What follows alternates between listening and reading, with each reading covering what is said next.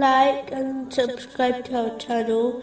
Leave your questions and feedback in the comments section. Enjoy the video.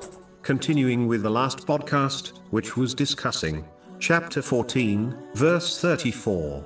Indeed, mankind is generally most unjust. Specifically, it was discussing a narration found in Sahih Muslim, number 4721, which advises that those who acted with justice will be sitting on thrones of light, close to Allah, the Exalted, on Judgment Day.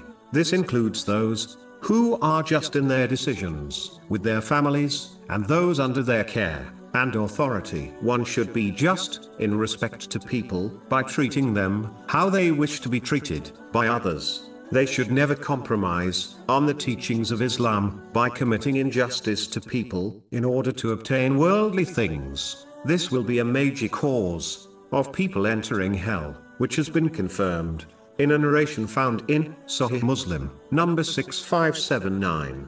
They should remain just, even if it contradicts their desires, and the desires of their loved ones. One must be just towards their dependents, by fulfilling their rights and necessities, according to the teachings of Islam, which has been advised in a narration, found in Sunan, Abu Dawood, number 2928. They should not be neglected, nor handed over to others to fulfill this duty, such as school and mosque teachers. One should not take on this responsibility if they are too lazy to act with justice. In regards to them, no person is free of acting with justice, as the minimum level is acting with justice in respect to Allah, the Exalted, and oneself.